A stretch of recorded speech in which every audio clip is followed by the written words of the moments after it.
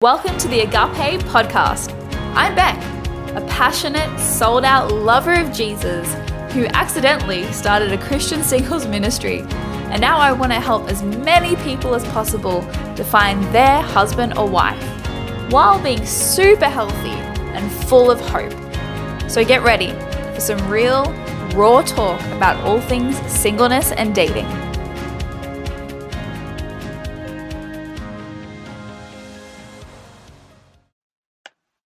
Hello, everybody, and welcome to our latest episode of the Agape Podcast. I am so excited to be joined by the beautiful Charity and Leila Marie today, and we are going to dive into some pretty intense topic, I think.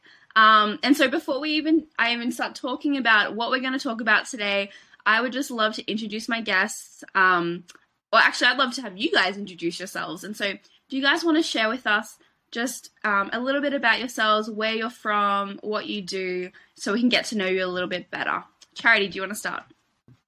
Sure. Hi, everyone. My name is Charity. I am almost 46. Actually, my birthday is next Sunday. I live in Arizona. I am a teacher. I've been doing this is my 8th year at a local charter school that I work at. So I have 2 kids. My son is almost 19 and my daughter is 17. And she'll be graduating in May as well. Come on. Awesome. I'm so happy. I'm so excited to have you on. And Leila, how about you? Yeah. Hi. My name's Leila, and I'm happy to be here. I am actually a mom of 5, so divorced mom of 5 kids. And I am an artist, a singer. And right now I kind of have been dabbling in a bit of, interior design and different art projects over the past few years since the divorce. So I kind of do a little bit of everything, and I love learning new things. I'm not currently working. Actually, God has me not working, funny enough. So, so he kind of has me just planning some big things and writing down some business ideas for the future currently. So there's a lot of exciting things on the horizon there. Come on. I feel like the creatives are really rising up in this season, the business creatives, actually. Mm-hmm. I wake up with like business dreams and business ideas where I'm like, I don't think this thing exists, but it would be really great if it did. And then I do some research and it doesn't exist. I'm like, okay, God, these like not pizza dreams, these are God dreams, you know? Mm-hmm. So it's really cool to hear that he's doing the same thing for you. Well, guys, today we are going to talk about something that's really close to my heart, and it's the whole concept of rushing into marriage and the power of waiting. So just to give you guys a little bit of context, I met these lovely ladies in one of the singles groups that I run, and somebody had posted, I don't even remember what it was, but it was something about, how long do you want to wait to get married? Like, how quickly do you want to get married? And both Charity, Leila, and myself put a very similar answer. And it was, oh my goodness, wait. And for those of you who know my story, I got married pretty quickly. So I had known my husband for 4 months. We started dating. We got engaged 12 days later, and 3 months later we were married. And although I did receive a word that he would be my husband, and I had a lot of confirmations, even now, we've been married almost 8 months, I would still say that wisdom looks like waiting. And so I knew I had a choice in that moment, but I was so in love and and I actually felt like it was very much like a logical decision. Like, yeah, this makes sense. Like, he's really awesome. He's my best friend, and, everything else will grow. But oh my goodness, it was such a train wreck and has been one of the hardest experiences of my life ever. I think it's the hardest experience I've ever chosen into. And although I love my husband and there's so much fruit and God has used it, I'm just like, oh, I see what everybody was saying, why we should be waiting to see people in different circumstances, different seasons of life, like even just waiting to build trust and develop a history of trust. Nick and I didn't have that. And so you get married and now you have to deal with finances. How are we going to steward our finances? And when you don't have a foundation of trust, that's a really hard conversation to have. There's a lot of disagreements, a lot of fights. because you have very conflicting ideas. And even though we did like premarital, every week before we got married and, multiple times sometimes, it actually still didn't prepare us for how quickly we went. And so was God in it? I'm still wrestling. I'm like, I 100% believe God was in it. I don't know about the timing. I'm like, was God saying, hey, you know what, this is going to happen just so you know, like, I know what's coming, or you should do this, and yes, it will be hard, but it'll be super worth it.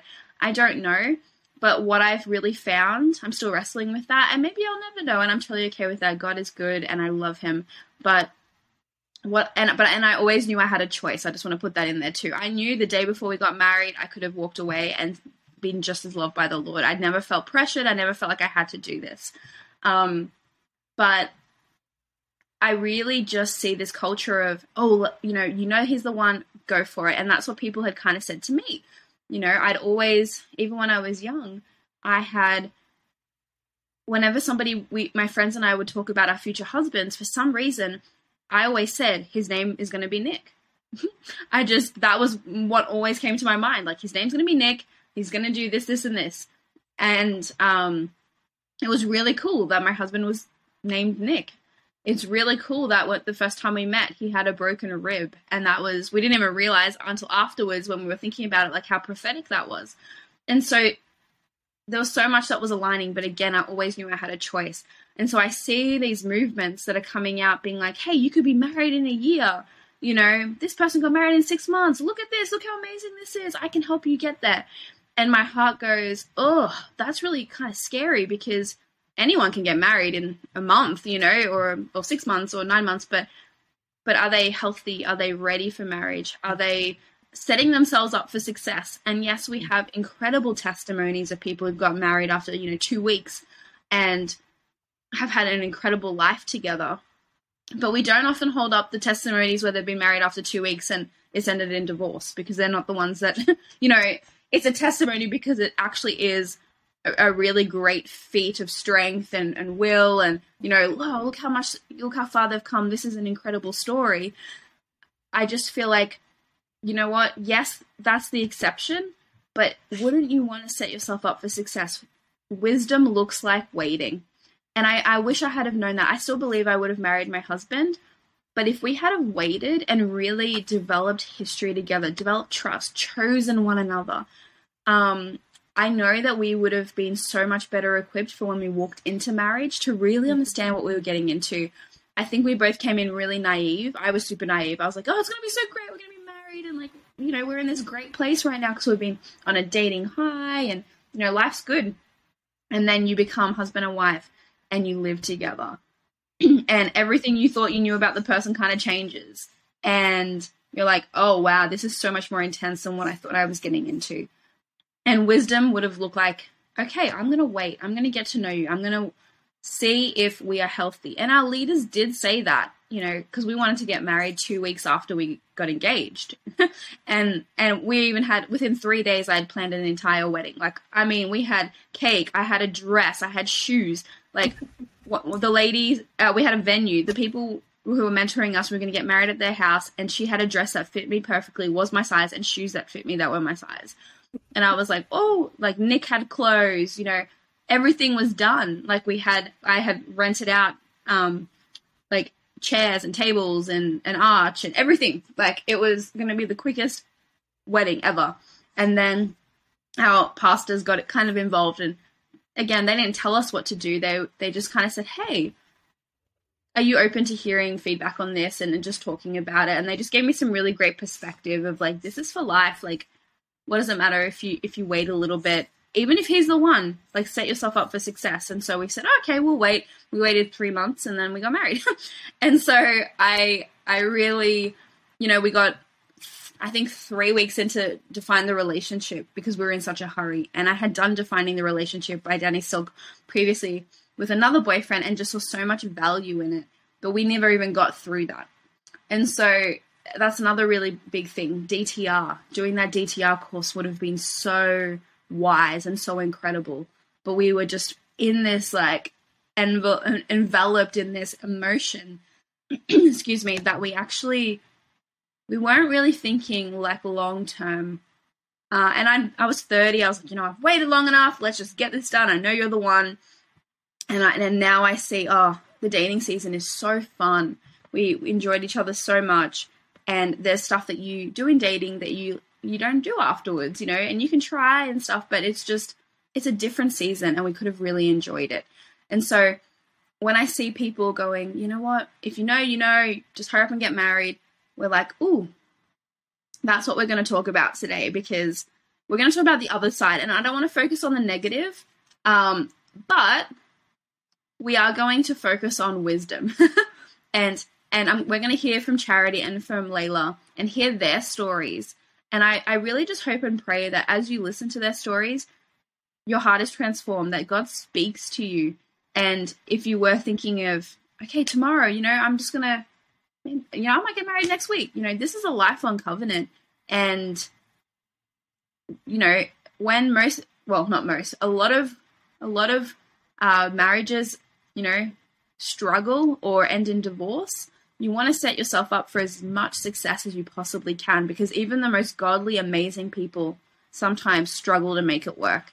And so I think setting yourself up for success looks like waiting in God and getting to know someone really well. And so I just wanted to ask Charity and Leila some questions about what their journey has looked like and just allow them to share openly and have a platform. I will say, for those of you listening, we have tried to do this podcast maybe like 6 or 7 times. We've rescheduled. I've had more opposition about this podcast than any podcast I've ever done. We have had random things pop up. We've had car accidents. Literally, Charity got into a car accident. We've had siblings pass away on the day like we were meant to do a podcast.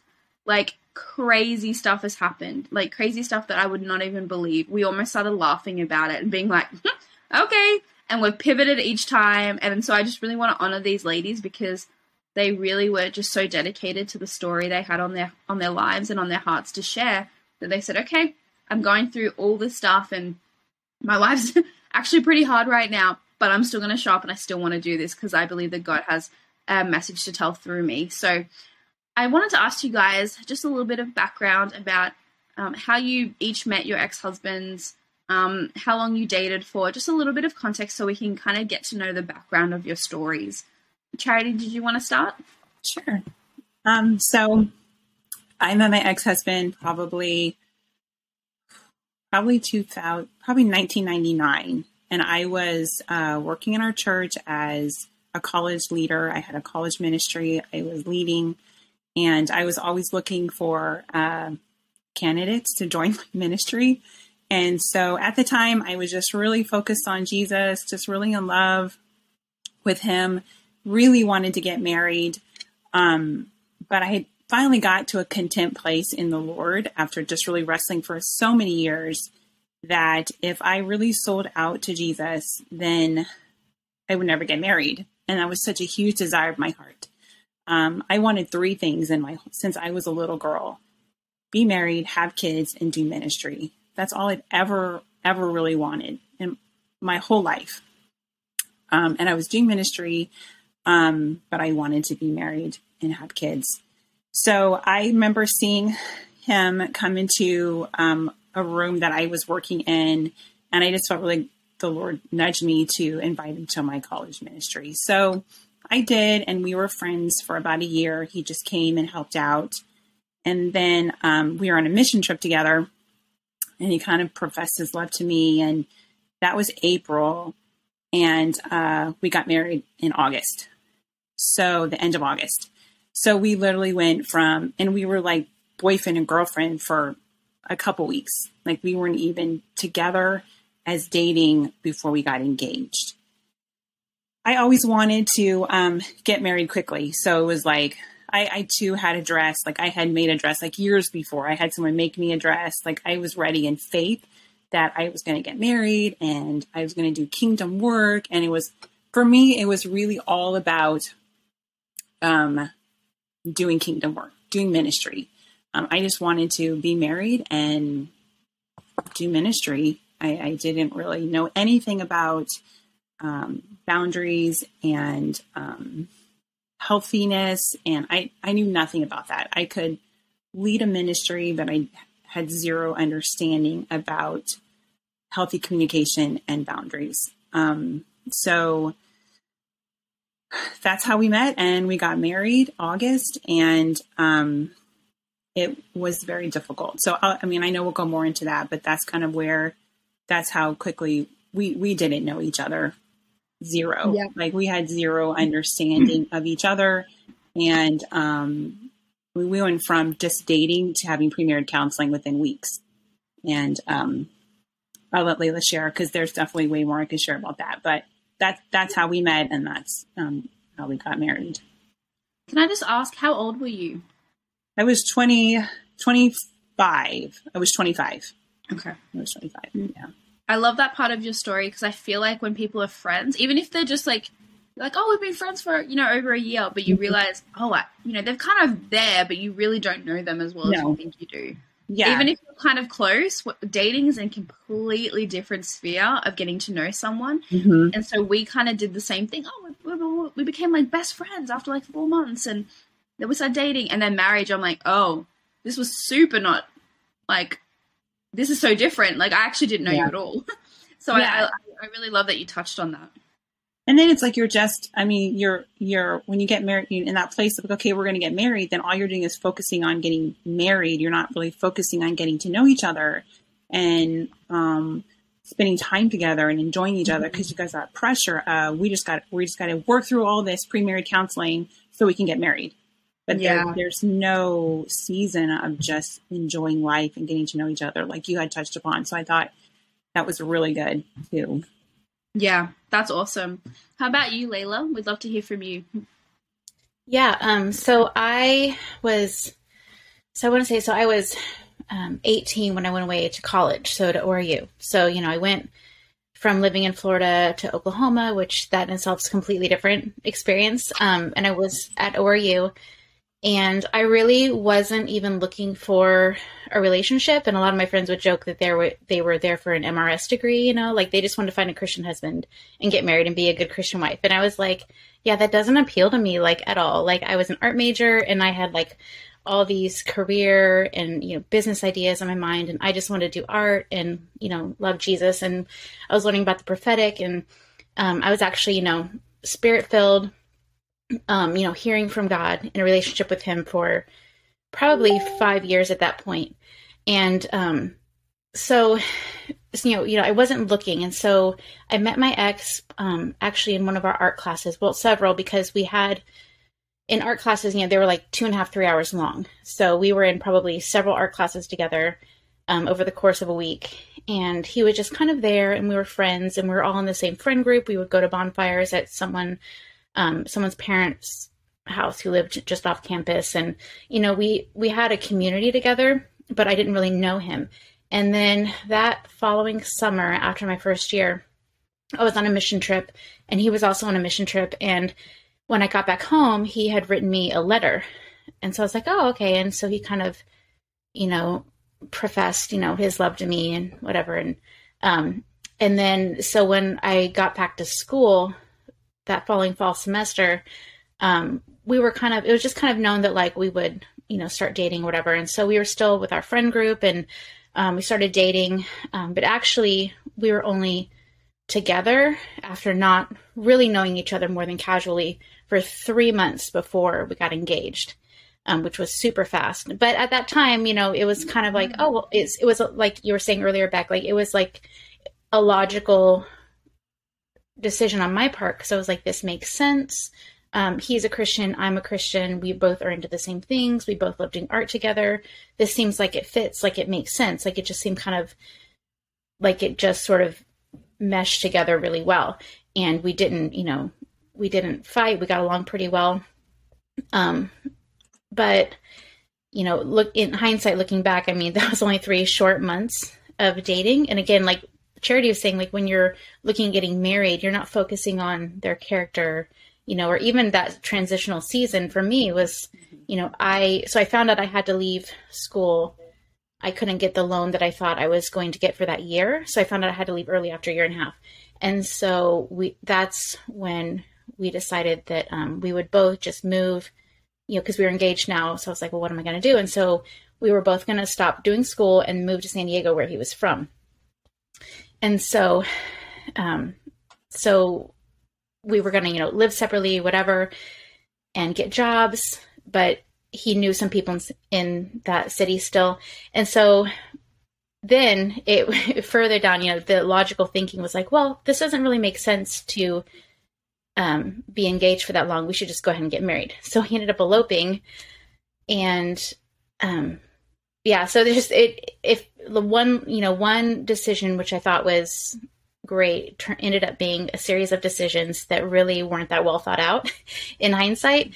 And actually we got married in a thrifted dress because, I feel like the idea of eloping really appealed to my personality, because I'm super spontaneous. And so I was like, oh, this sounds great. This is fun. Like, we're just doing this and it's at the thrift store and it's a cute dress and it's just fun, And so, probably not the best decision.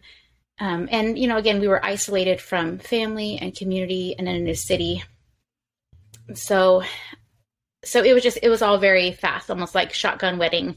The time from when we started dating to the time when we were engaged and married. I mean, we were married January, so it wasn't that long. And again, not a good length of time, I don't feel, to really get to know a person's character. So yeah, I love that you touched on that. Character is so important because that is what you will be with for the rest of your life. It's not going to be their looks or that stuff goes away or fades, or they change their body shape and or their charisma. Maybe they're not as charismatic all the time. It's going to be day in, day out. When you are unwell, they're the ones that are either going to look after you or leave you. Like that kind of stuff is really where character comes in. And so I would love to ask you guys, so you spoke about, okay, we kind of rushed into this thing a little bit, but at the time you obviously wouldn't have thought you were rushing. It was romantic and fun and spontaneous, and hey, this is clearly what I'm meant to be doing. Like, this is, it seems right, and why not? And so I'd love to ask you, what were the red flags that you guys overlooked in that period when you were all loved up, and what were the things that came out later about your significant other, maybe, that you didn't explore or you overlooked in that dating season? So for me, there were a lot of things. Again, I think I said before, 20 years ago, boundaries and like inner healing and those things really weren't a thing. And if they were, it was very quiet. I mean, the church, I grew up in the church and I never, ever, ever heard anything about boundaries or inner healing ever. And so I knew God had told me to marry this person. I knew it. I was convinced of it. So for me, I felt like a lot of it was an act of duty or an act of obedience for me. Things would pop up, like he would say stuff, and I can't think any specific, and I would just remember going, I don't really agree with that, or that's not how I see that. And then I would go, oh, well, we'll take care of it later. God will work it out. It will fix later. We had done a marriage counseling, like our church had pre-marriage counseling, and it was like a 6 weeks course. And it basically was like, well, if the wife does this and the husband does this and you do what you're supposed to do, you'll have this blissful marriage. Like who's going to wash the dishes, who's going to pay the finances. And so those were questions that were answered, but there was not. So basically it was, you just do your part, he does his part, and you'll have this great marriage. And I can remember seeing the last session, we were assigned like a pastor to go over the last questions and to see if we were compatible with each other. And even at that moment, I remember I just had so many like questions, like, don't they see kind of like what's happening here? But then I would always fall back to, oh, but God said he'll work it out. God said he will work it out. And if I could say one thing out of all this, it would be choosing healthy over romance. And because I had no idea what that meant, I wish I could like like put it, like scream off the top of my buildings, you have to choose healthy over romance. But the thing that stands out the most that I would share out of the red flags, and like I said, there was a lot, whether it's communication or his financial choices or how he treated me. I did not have a lot of self-worth and value. So when it came to the physical aspect, and I really feel like I was supposed to share this because it's such a vulnerable part of the beginning of our marriage.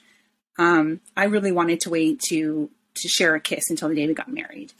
And I was just that really was in my heart. And I let that slide, and we did. And then it kind of snowballed after that to where he stopped respecting me. And he would say things like, well, we can do this because in the sight of God, we're married. No, that is not true. We were not married. And just because we had planned to get married did not mean that was okay. And I remember just feeling so disrespected and so devalued. But I didn't know. I didn't know that I could say, no, that's not what the Bible says, and that's not true. And no, I'm not okay with this. And I just remember feeling so disrespected. And of course that set up a whole bunch of stuff for the rest of our marriage, where that was a consistent feeling of being disrespected and feeling devalued and not having self-worth. And so the last thing I would just stress, out of all the things that the red flags that I had, that one moment of, if he's not respecting your boundaries and you're not feeling a sense of respect and self-worth, even if it's in the tiniest thing, like, I just don't feel like I'm ready to kiss you or hold your hand. And if he feels like, oh, well, we've been dating for so long, it should be okay. Girl, run. Like, that's not okay. That's not okay. So yeah. Yeah, I love that. I love that you touched on that. Because it's like, hey, what they're doing while you're dating is just going to be amplified. You're getting a sense of their character, and they're on their best behavior. Yep.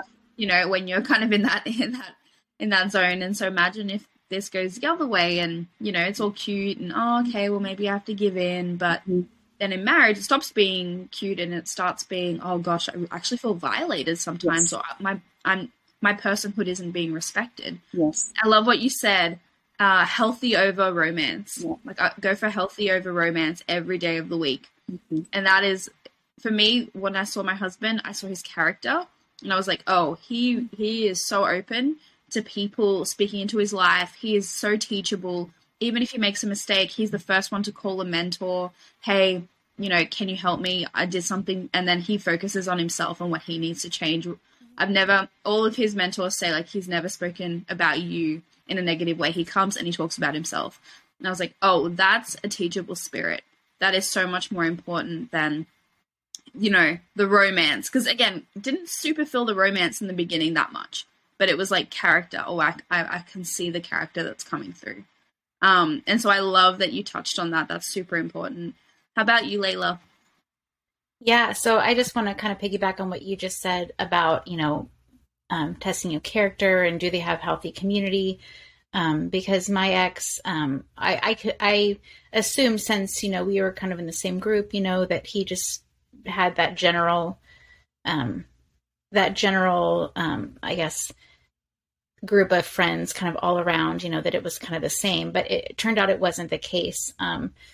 So I don't know that, he had a group of friends that were keeping him accountable at that time. I knew of one, maybe two people that I also kind of hung out with that knew him. But again, he was from a different city, we were from literally across the United States, and we met at ORU in Oklahoma. So I didn't really check for that, which I think is super important. Just, do they have friends? Do they have people who can speak into their lives? And are they humble? Can they admit, when they're having a problem or when they're doing wrong? Like, are people holding them accountable? I think is super, super important. One of the other one of the other red flags, which I didn't see as a red flag because at that time, I was just kind of starstruck, and, I was 19. So I'm like, well, he's a Christian, I'm a Christian, and, because he's a Christian, like, he's an amazing person, he has these amazing values, because I was looking at, what I felt about my values and how I saw the world, as a 19-year-old, but he was 4 years older than me, almost 5. So, he's looking at this perspective of he's looking at the idea of getting married from a completely different perspective. He's, almost mid-20s, wanting to kind of lock it down and, get on with the family and career and stuff. And so here I am, I've just started college. So it's completely different frame of mind. We were just coming from 2 completely different places, and I didn't realize that at the time, or have the tools to, kind of cope with that. Or and there's another thing where some older guys that I knew through their sisters and different people and friends, and I had worked in the guys' dorm as a receptionist at that time. So a lot of these people, I built friendships with them, and there was one person in particular who really had a hard time with the fact that my ex was 4 years older, because he had a sister that was the same age as me who had just started school. And he was just not okay with it. And he was like, he talked to me one time and he was like, listen, like, I don't think this is healthy. Like, I can't imagine my sister dating someone that's much older. And I was like, because I'm starstruck, and, in love or whatever, it's just like, oh, it's going to be fine, whatever.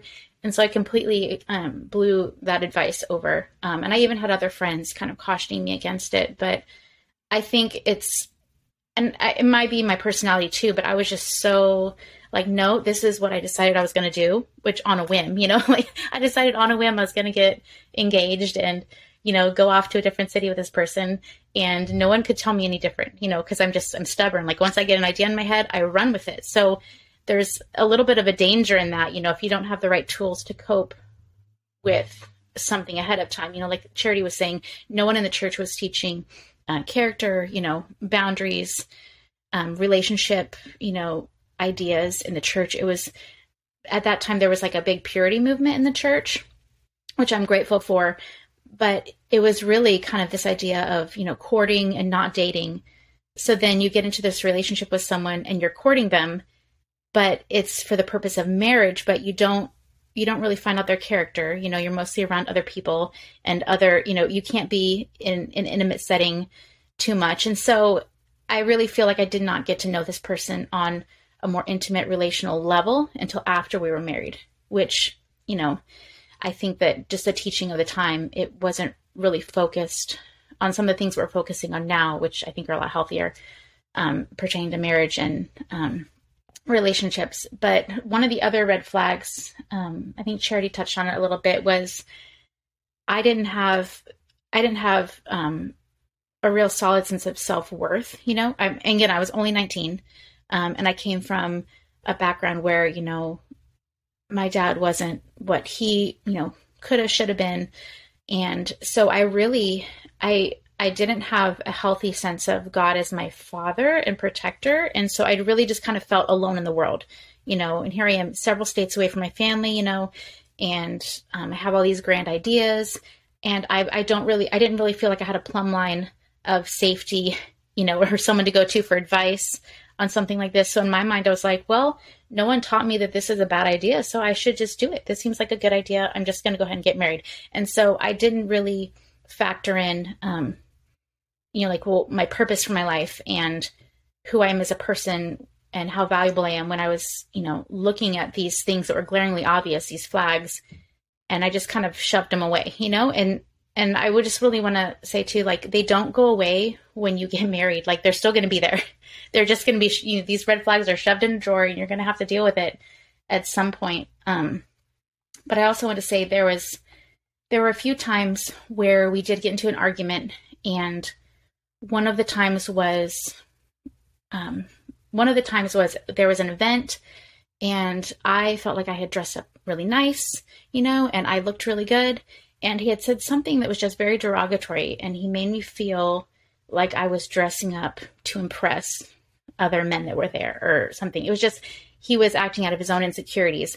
And so I felt like there were just these little things where he would compliment me, but then it was like, oh, but there's this one thing you're doing wrong, like, and so it just was this constant like degradation of like how I felt, I looked, and my beauty and just my self-worth. And so, I would definitely have taken more note of those, in hindsight. But yeah, I just really feel like it's good to go with your gut, and what is the Holy Spirit telling you about this person, and what are you perceiving that they aren't saying? And what are they, just really taking note of, the red flags and not shoving them away for later. Yeah, I love that. I love that you guys both touched on that. And so I think that brings up another question in my heart, and I'm sorry I didn't give this to you ahead of time, but how do you reconcile sort of what you were thinking God was saying now on the other side of things? Would you say, yes, God was leading me into this, or he highlighted somebody, but I still had a choice and I could have made a wiser choice, or yes, he actually, I really felt like he was leading me into this, and then the person, because obviously we still have personal autonomy, we can still choose. Within the marriage, the person decided, hey, I'm actually not going to be the person that I was, or pursue you, or, be a loving, kind husband. And then they made a choice, or, be a loving, kind husband.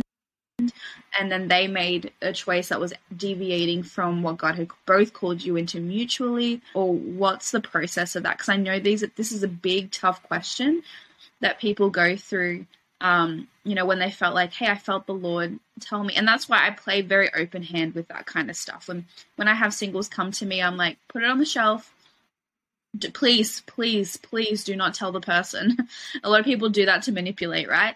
Put it on the shelf, get to know them, and then do you like them? Is this somebody you would want to be with? Because I find that's, when it comes to marriage, it's oftentimes the thing that people have the hardest time hearing God clearly on, but they're so convinced that they did hear accurately. And so they'll be like, God told me I was meant to marry this person, and then that person marries someone else, right? And so they're praying through an idol, and they're hearing from the idol. And it's very hard to actually hear clearly. And just to go on a little bit of rant there, I feel like some people are so 100% convinced, I hear God clearly for this. And I'm like, man, when you're prophesying, you're not really that accurate. Or people are going, that word doesn't really resonate, but this is the one thing you 100% hear God on. And there's no, place for wisdom to come in or anything else. Or if you're really hearing God that accurately, you should be on the streets every day prophesying if he's speaking to you that clearly, and you're not. And so, again, wisdom, putting it on the shelf. But I just want to kind of submit that to you guys and kind of ask how you've wrestled with that through the years. Whichever one wants to go first. Okay, I'll go first. That's a really big question. And I think I have been officially divorced for like 3.5 years, but we haven't lived together in 7.5 years.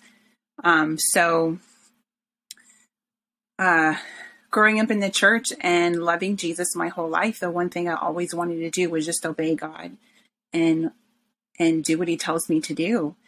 And I honestly don't believe that marrying him was the wrong choice. But I didn't know that we had a choice, and I didn't know what choices look like, and that I had a voice to be a part of that choice. So I had to wrestle with the fact that even though God told me, he had a choice to obey and listen as well. And at the end of the day, he chose not to do it God's way. He chose not to pursue me, not to fight for me. He chose not to own all his part of the mess, even after 8 months of counseling. And that was the hardest part to reconcile, was that he made a choice not to fight, not to fight for me. And if I would go back knowing what I know now, even though God told me this was the right person, it would be like, and it's hard to reconcile that part of your heart that says he didn't he didn't make that choice, and not because God is sovereign, but we still have choices. And that's the part that's so hard to reconcile. And I think coming to that point was able to help me work through the fact that he didn't fight for me, that he made that choice, which is even still hard. But if I could go back knowing what I do now, even though God said this was the right person, and then being able to wait and choose healthy over romance. And like Leila said, get people to speak into your life. We didn't have anybody speaking into our lives. We didn't have anybody saying, hey, what about this? Hey, what about that? No one said, hey, I've got. So knowing that, if I could go back and then saying, let's go longer, let's make these choices. And if I saw that he wasn't making healthy choices toward owning his stuff, and I was able to have the courage to look at the red lights and have the courage to sit on these things that we were not agreeing on, then I know that I could have said, I can't do this. And it would have been okay. Like you said, Beck, that, God still loved you, even if he chose not to marry him. Like, I didn't know that. I didn't understand the Father's heart in that. I'm only now coming to understanding that God's still going to walk with me, even if I make a mistake, that he's still going to be near me, even if I choose not to obey him, that his love doesn't change me that. But I was so wanting to obey God and so wanting to honor him that I was like, just willing to just, like Lila said, we'll do these things later. We'll deal with these things later. If I knew what I know now and processing all these things and looking hard into these character choices that he didn't have and financial decisions that he wasn't making good ones and the things that, if he wasn't going to own that and he wasn't going to be willing to work through that and just see that growth in that character over time, changing the fruit coming from that, then I know that I could have said, this isn't going to work. I can't partner with you, because we're not on the same page. So choices. And I was just going to say, did he also feel like this is what God is saying? Was it an obedience thing for him as well? Or was he more choosing into it? I think he was choosing. I mean, he had liked me for a long time. And so, he did pursue me at the beginning, and he did want that. I really wanted to partner with him in the call of God that I had on his life. Like, he had this call in his life, he was anointed, and I wanted to be a part of that. So I was able to overlook the character issues because I just wanted to do God's work, And I think that's just where we miss it, as we just miss that part. We need to go after the character and the healthy, and know that God is in that. He is definitely in that. Yeah. It kind of reminds me, while you were talking, it's like people who, they're called to go to the nations and preach the gospel, but they spend their lives on the couch, right? And so it's like God called them into something that could have been really incredible, but because of choice, because we still have, free will, we can still choose whether we're going to partner with that. You can choose whether you're going to go after it. You're going to go after a healthy marriage, because it does take a lot of work. Even if God's in it, it actually takes, I didn't realize, we're doing our Love After Marriage course, and they say, like, you can't just stumble your way into a really great marriage. You actually have to fight for it, and you have to work on it. And I didn't realize that. I thought, God's in it, it's going to be amazing. And kind of like you said, Charity, it's going to work itself out because God's there. Mm-hmm. And what I found, and I think you're saying this, is, God's there and he helps us through the process, but there needs to be a willingness, again, to be teachable, to choose in, to do the hard work, to create a really strong marriage. And that's where choice comes in, regardless of, whether you've heard his voice and been like, yes, he's 100% in this thing. Did you want to add something? I'm sorry. And I think both people, I think the thing is that both people have to make that choice. It can't just be you. Yeah. Like, I'm just going to be, and Leila and I have talked about this a lot. We have processed a lot together. That it can't just be you. Like, you can't be the one making all the choices and be like, well, I'm just going to do my heart. I'm going to be this. And I know, Leila, you could probably touch more on this as well. We can't just be the submitted wife or this, and just, I'm going to do all this part and it all rests on you. Both people have to come to the table. Both people have to do their part. You cannot carry the weight of the relationship to honor God and think that it's going to work out. Like if both people are not doing their part and fully owning their own part at the table, it's not going to work. And I feel very strongly about that. Yeah, that's super powerful. Leila, did you have anything that you wanted to share about this topic in general, hearing God and kind of how you're reconciling that with what eventually ended up happening in your marriage? Yeah. So actually, the summer before we had gotten together, I was on a mission trip, and I'm remembering that so I was in South Africa, and the pastor there had actually prophesied over me, and he saw me, they say you're not supposed to prophesy marriage and, relationship and babies and all that, but he actually saw me getting married really soon, like within the next 6 months, and so I was like, oh, that's funny, because I'm not even, in a relationship.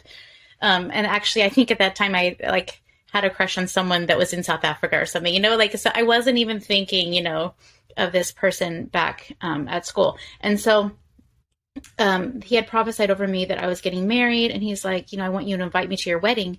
Like he was like certain that we were getting married. And so I was kind of like, I just kind of shoved that, back, and I was like, okay, yeah, whatever. That's kind of weird. So for me, I felt, and I think Charity touched on this too, like I felt like it was a sense of duty. I felt like, okay, this person likes me.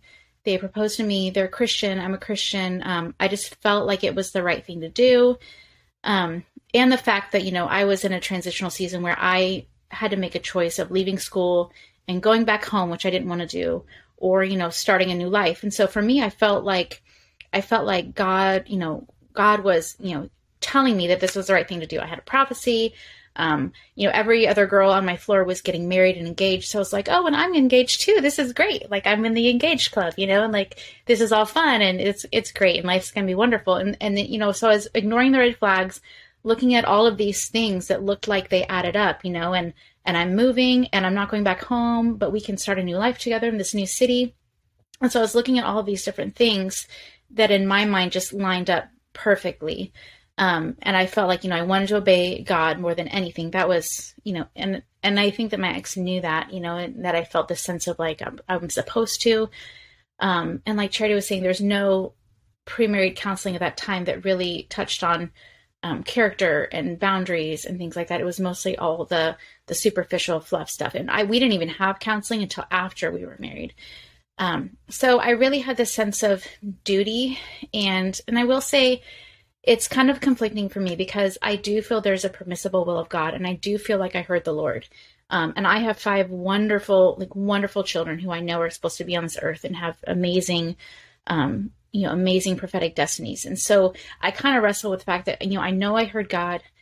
At the time, I felt like it was the right thing, but I was ignoring things that eventually turned and snowballed into bigger problems and issues down the road. And a lot of heartache and pain could have been avoided if we had slowed our roll a little bit and dealt with some of those things, or not, and ultimately not end up getting married or whatever. But so I think there is a permissible will of God, and we we have a choice, and God's going to bless us no matter what we choose, but we might incur a lot of heartache that's unnecessary along the way. So that's just my 2 cents about that. And as far as getting divorced, there were several times where, and again, I was in, a 20-year marriage, lots of, all types of abuse, narcissistic, mental, emotional, just manipulation, spiritual abuse. So really I've experienced kind of all of it. But the thing is, I had friends encouraging me and trying to help me kind of get out of it, for years, but there was this one moment where it all kind of came together, and I felt like the Holy Spirit gave me this kind of out, I guess I'll say, and I just sort of started realizing everything. And one of the things I realized was that I'm not responsible for the other person, like Charity was saying. Like, I'm not responsible for them to do their part. I'm only responsible for me. And so I really feel like through the abuse and through all of that, the closer I got to the Lord, the more I started, working on my identity, the more I started realizing these things. And really that, like, if I'm trying to control another person, that when you have fear, manipulation, control, or I think it's those three, then you have witchcraft, so I don't want to be operating in witchcraft just so that I can have a good marriage, because you really can't force another person to do the right thing. You can't force people to make choices. You can't expect people who you find out are not on the same page to make the same choices as you. So for me, I was just realizing that for me to try to look at just possibilities and what if and what could be, and hoping and praying that he would change one day and we'd be on the same page, that I was actually operating in control. And I didn't want to do that. And it was just this moment where I realized I can't do that anymore. I can't control him. And so, and then of course, we got counseling, but it was hard in that it took people a while to really believe what was going on. So I will say that, had I paid attention to red flags in the beginning, I could have saved myself a lot of heartache in having, years and years of a marriage that was, we had our good moments, but for the most part, it was pretty bad. And that's, just going to leave it at that. It was pretty bad. And so in the end, it was easy to get married. It was really easy to elope, to run off. We have all these hopes and dreams, but it was really hard to get out of it. So I ended up getting really stuck, spending over $30,000 in court, fighting for my reputation, getting dragged through the mud. So it's easy to get into, really hard to get out of, depending on the situation. So, yeah. So for me, when I hear people getting married, right off the bat, I'm just like, like all these like warning signs, like go off my head. I'm like, okay, but like, this could be really hard down the road, Yeah. And even if God's in it, like we said, set yourself up for success. Yeah. And do the hard work. What I'm hearing both of you really talking about is the power of premarital counseling, the power of going through boundaries, having community speak into it, taking your time to get to know someone well and know what their character is at the end of the day. When they're not their best, how do they show up? Yeah. Because that's what you're going to be waking up next to, but, for the rest of your life. And that's the stuff that's going to matter. And so, Leila, I just want to ask you a question, and then we can go back to Charity as well. Just, you don't have to go into a lot of detail, but do you want to just share a little bit about what happened in your marriage that kind of caused it to whatever term you want to use, break up, blow up at the end? What was kind of the progression? And then, okay, like now we're going to go our separate ways. If you guys can just share, again, in as little or as much detail as you want, just to give us some context for that. Yeah. So a lot of the things that were happening were pretty consistent throughout the marriage, and I kind of realized them right off the bat. But basically it would, things would start out something simple. So there would be cyclical arguments, there was like something small that would happen. And then, I wouldn't feel my needs were being met, or I would feel hurt, and I would present it to my partner and be like, listen, this really bothered me. And then there would be, gaslighting or that's not what happened. This is what happened. And so there were just these cyclical arguments and this degrading of like my sense of knowing what's going on around me. And then me having to fight for what I know and what's important to me, which when you're in a healthy, loving marriage, you shouldn't have to fight for what's important to you, and you shouldn't have to fight for your sanity, but it was just constant, cyclical arguments, and I basically felt like if I wanted peace, which, I'm a 9 on the Enneagram. I love, when everyone's at peace and everyone's happy, but I also have an 8 wing. So, I don't mind confrontation. Like if you put me in a corner, I'll call your face off if I have to for survival, like I will tell you how I feel. I'm not into violence, but I will tell you how I feel. So don't push me. And so I feel like he knew that. So it was almost like he would instigate, and I'm like, that's not what happened. And I would explain it 3 different ways. And I'm like, how is this guy not getting it? And so, and then at the end, I would have to resolve, well, there's no real resolution here. I'm just going to suck it up so we can be happy, So that was happening. And I feel like over time, there's just a degradation of my sense of self-worth, and was I really hearing God? And, were my needs that important? Which obviously, I'm put here, by God, on this earth. So my needs are important, and so just there was this constant degrading of, what am I sensing? What am I feeling? What am I hearing? Am I correct? I would talk about my views of scripture, and, he would have his own views of scripture, or we'd be arguing and there would be scripture brought in, and so it was just this constant eroding of everything that I felt was, safe and a plumb line in my life. And, we weren't near family. So there's just like this isolation and kind of just a lot of unhealthy things, and the red flags, which, they didn't go away. They just got bigger as the years progressed. And yeah, so sorry, I got lost there. You're right. Yeah, but so in that, I just feel like, I was finally waking up and realizing that those things weren't healthy, and as I was even taking a class at church about identity, and one day we were asking our heart, what did our heart have to say, and what did it feel? And my heart was like, I'm not safe, and so I just really started dealing with some identity and heart issues, and it was easier to kind of let myself get out of that when I started waking up and realizing, no, actually, this is who God called me to be, and this is my calling, and this is what I'm made for. And just, I was able to kind of put the, just the, I guess the relational issues and things aside and look at it, I guess from a different perspective, and realize that, I couldn't go on like this. I couldn't live like this anymore. Awesome. Thank you for sharing. Yeah. And how about you, Charity? For me, I think, it was never obviously healthy from the very beginning, because of all the things we talked about, even from the day we got married. Like, we left my parents' house where we had the reception. Something happened that, it's not worth going into, but even if I would tell you, you'd be like, what? From the very beginning.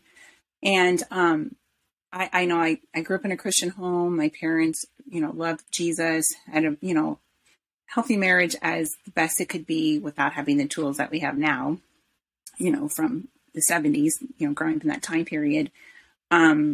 So not having the communication tools, not having those type of tools, I didn't know that I had a choice and I had a voice. I learned, that I was supposed to be a submissive wife and obey my husband and try to be the best version of that Proverbs 31 woman. And so there are countless times I would cry myself to sleep, begging Jesus to change me, to make me a better wife. Because obviously it was all my fault, what was going on and why we couldn't communicate well and why I couldn't be intimate well. And not knowing what was really happening. And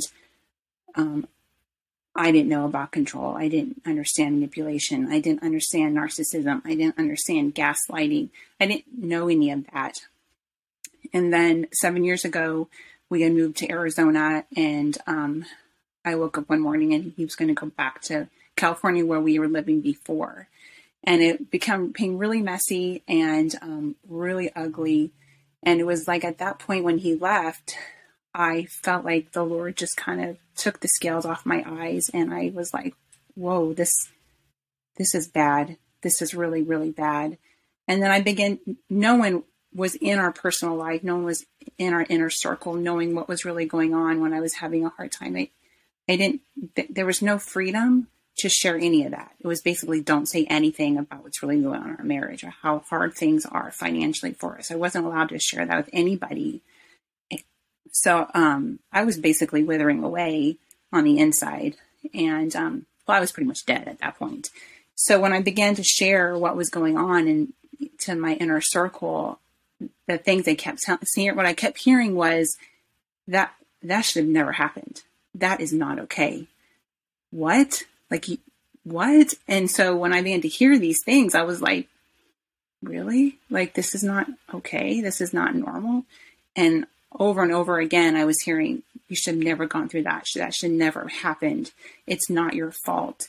Because when you're in that type of marriage, like Leila said, you really feel like you're going crazy. Like you literally feel like in your mind, like you are losing it.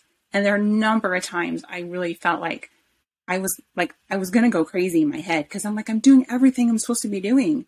I'm praying, I read my Bible, I'm begging Jesus to change me, and nothing's happening, you know? And and I mean, like Leila said, there were good seasons, but when you look back at the seasons that were not good, you're like, whoa, that was really bad. That was really, really bad.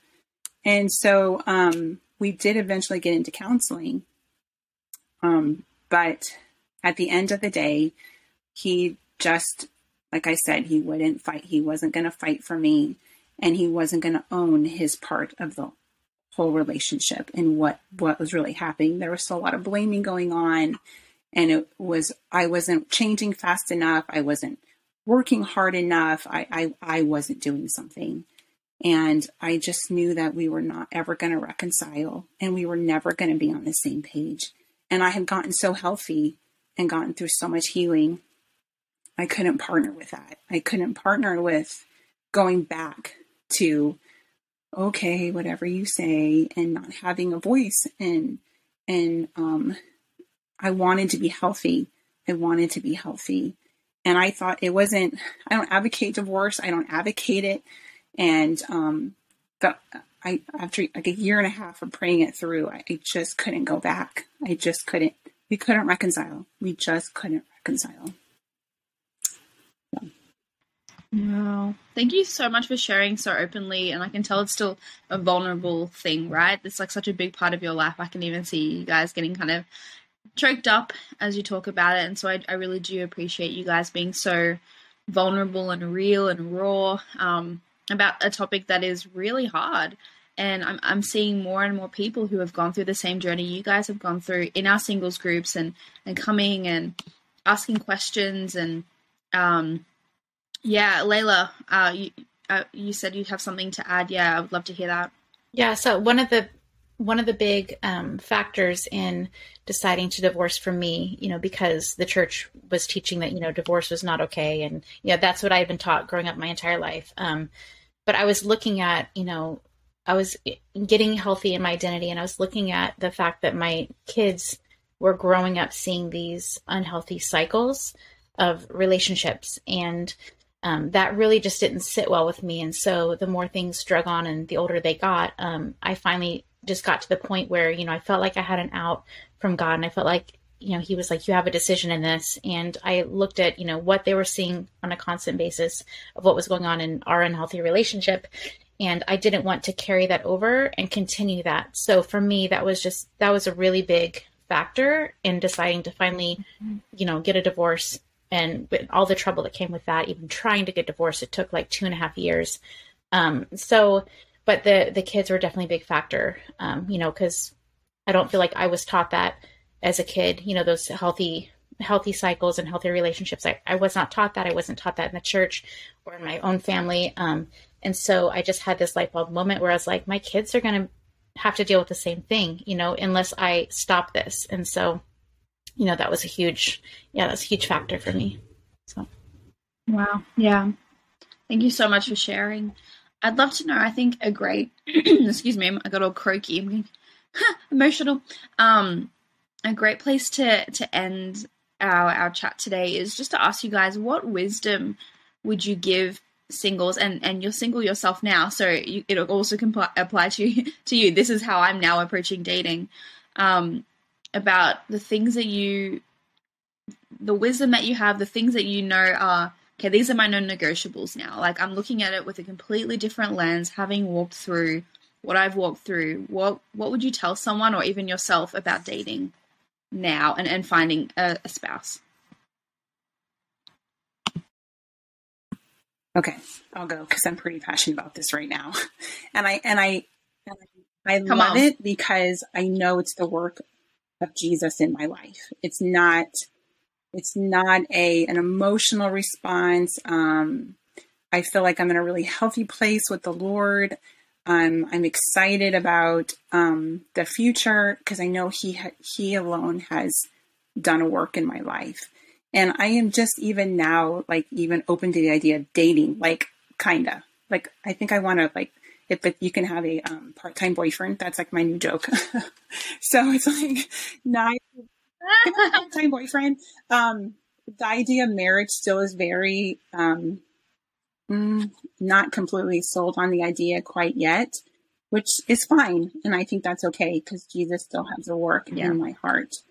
But, totally, yeah. Non-negotiables for me at this point, and I say this with all conviction, that I would rather stay single than not have any of these points. Like at this point of the other side, to be so secure in my identity in Christ and who I am, that I am loved by the beloved, that I am okay.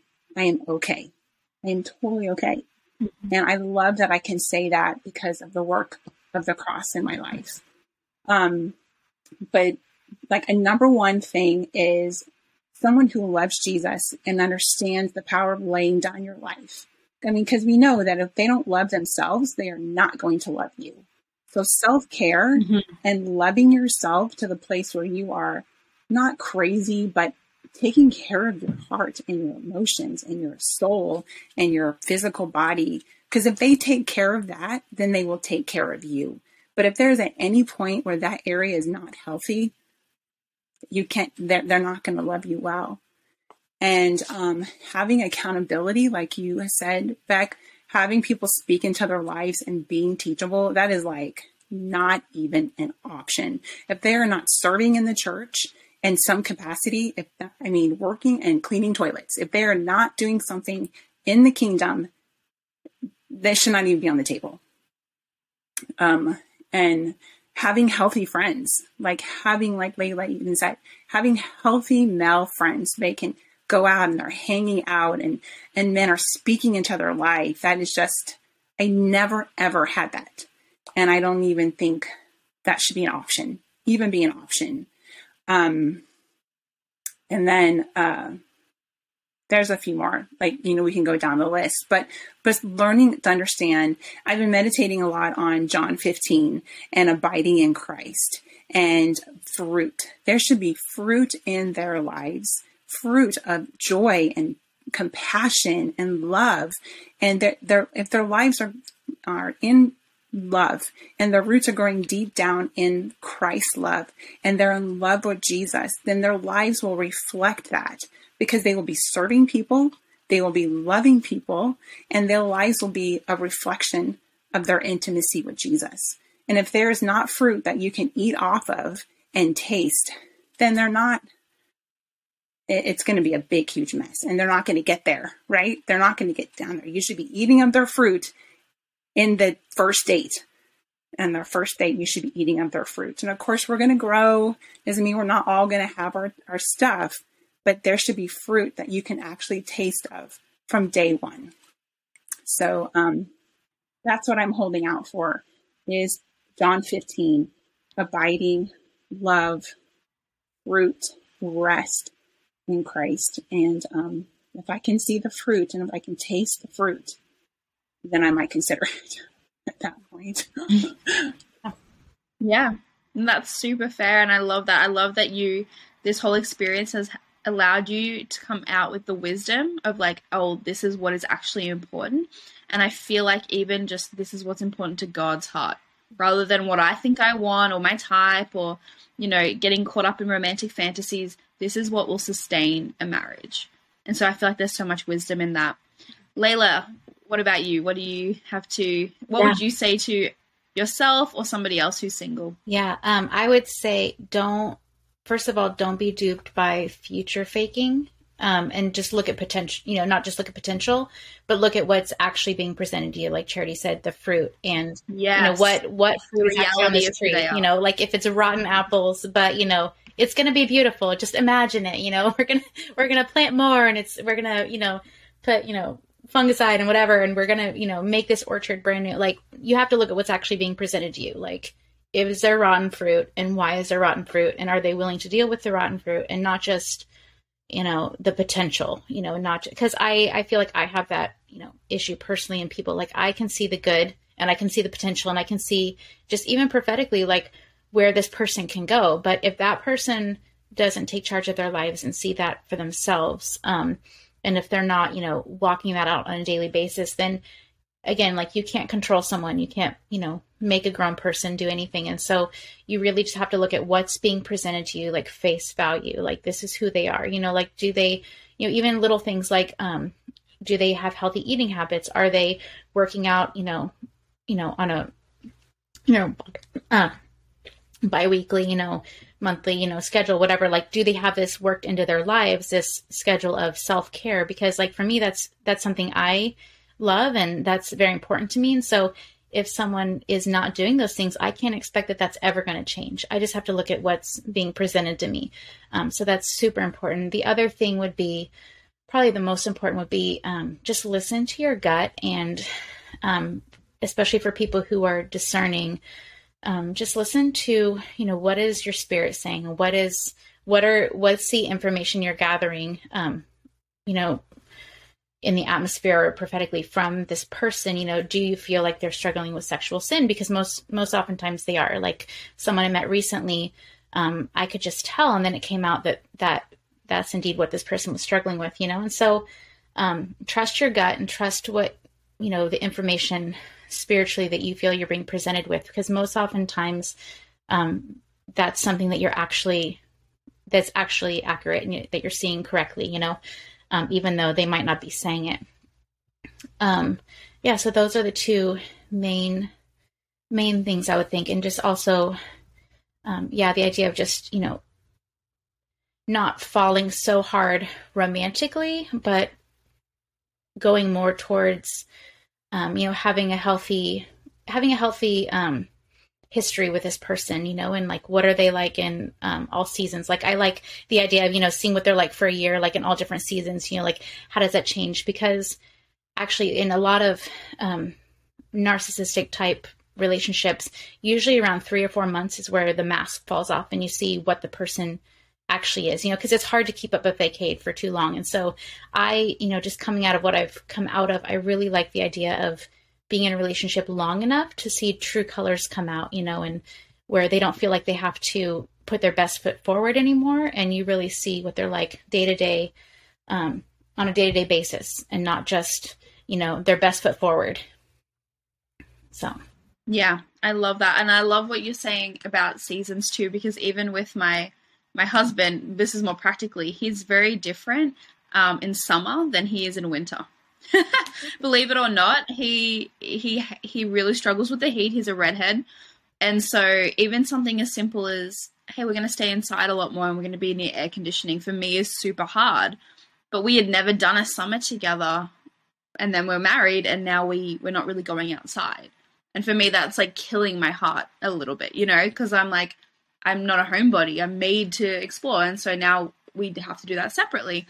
And the heat doesn't bother me that much, but he really struggles with it. And so even practically, would I have still married him? For sure. But I would have been a little bit more prepared of like, okay, when summer rolls around, this is what's going to happen. And it's not that much of a shock or offense or, oh gosh, this is such a drain. Like, now I'm resentful because I can't do the things I want. I would actually, in dating, I would still have my own place and I could still do my own stuff, and I would be eased into the process a little bit more. Charity, you had one more thing to share. Yeah, the thing that also came to me was that you're worth the wait. Like, you're worth the wait of waiting for. Like, there's sometimes I feel like we hear God and we think we have to do it right away. And we don't understand, like, the season, that just because God said this was the right thing doesn't mean you have to do it like now. And so if you're afraid that, oh, we're going to miss it, like I know Leila and I were, we're going to miss God by not going through with this, then that we have to rethink whether that's what the Father is saying, because he's not going to rush us like that. And that if they're not willing to wait for you, then should be another red flag. Like, it should be like, you're worth the wait. You're worth the seasons. You're worth I need more time, or let's walk this out a little longer, or I'm really having some issues here. Let's sit on this a little bit longer. That if they're really for you, then you're worth the wait. You're worth the wait. And I had to come to know that I'm worth pursuing. I'm worth pursuing, and I'm worth the wait, no matter how long it is or what it looks like. And so are you. I love that. Yes, I feel like rushing usually has to do with a root of fear. I'm getting older, or what if, he doesn't want to be with me if I wait, all this stuff. It has to do with that root of fear. I'm not actually trusting in the Lord. For me, it was kind of an impatience because I was like, okay, finally, we're here. Let's do this, But I really do think if I really broke it down to its core elements, there was definitely some sort of fear there probably about like, yeah, I'm getting older. And although I was really enjoying my single season, I did want to get married. And if we wait, stuff can happen. And I don't want to wait. Let's just do it now. And so I really hope for those of you listening, you hear our hearts on this. We're not advocating for divorce or anything like that. But I wanted to give Charity and Leila a opportunity to share their story, because from what they've been through, we can glean a lot of wisdom as singles. We can get a lot from what they have to say and actually apply that to our lives and actually apply that to our dating. And I feel like even not falling into the same pitfalls that you guys have described, like, oh, I wish I had have picked up on this earlier.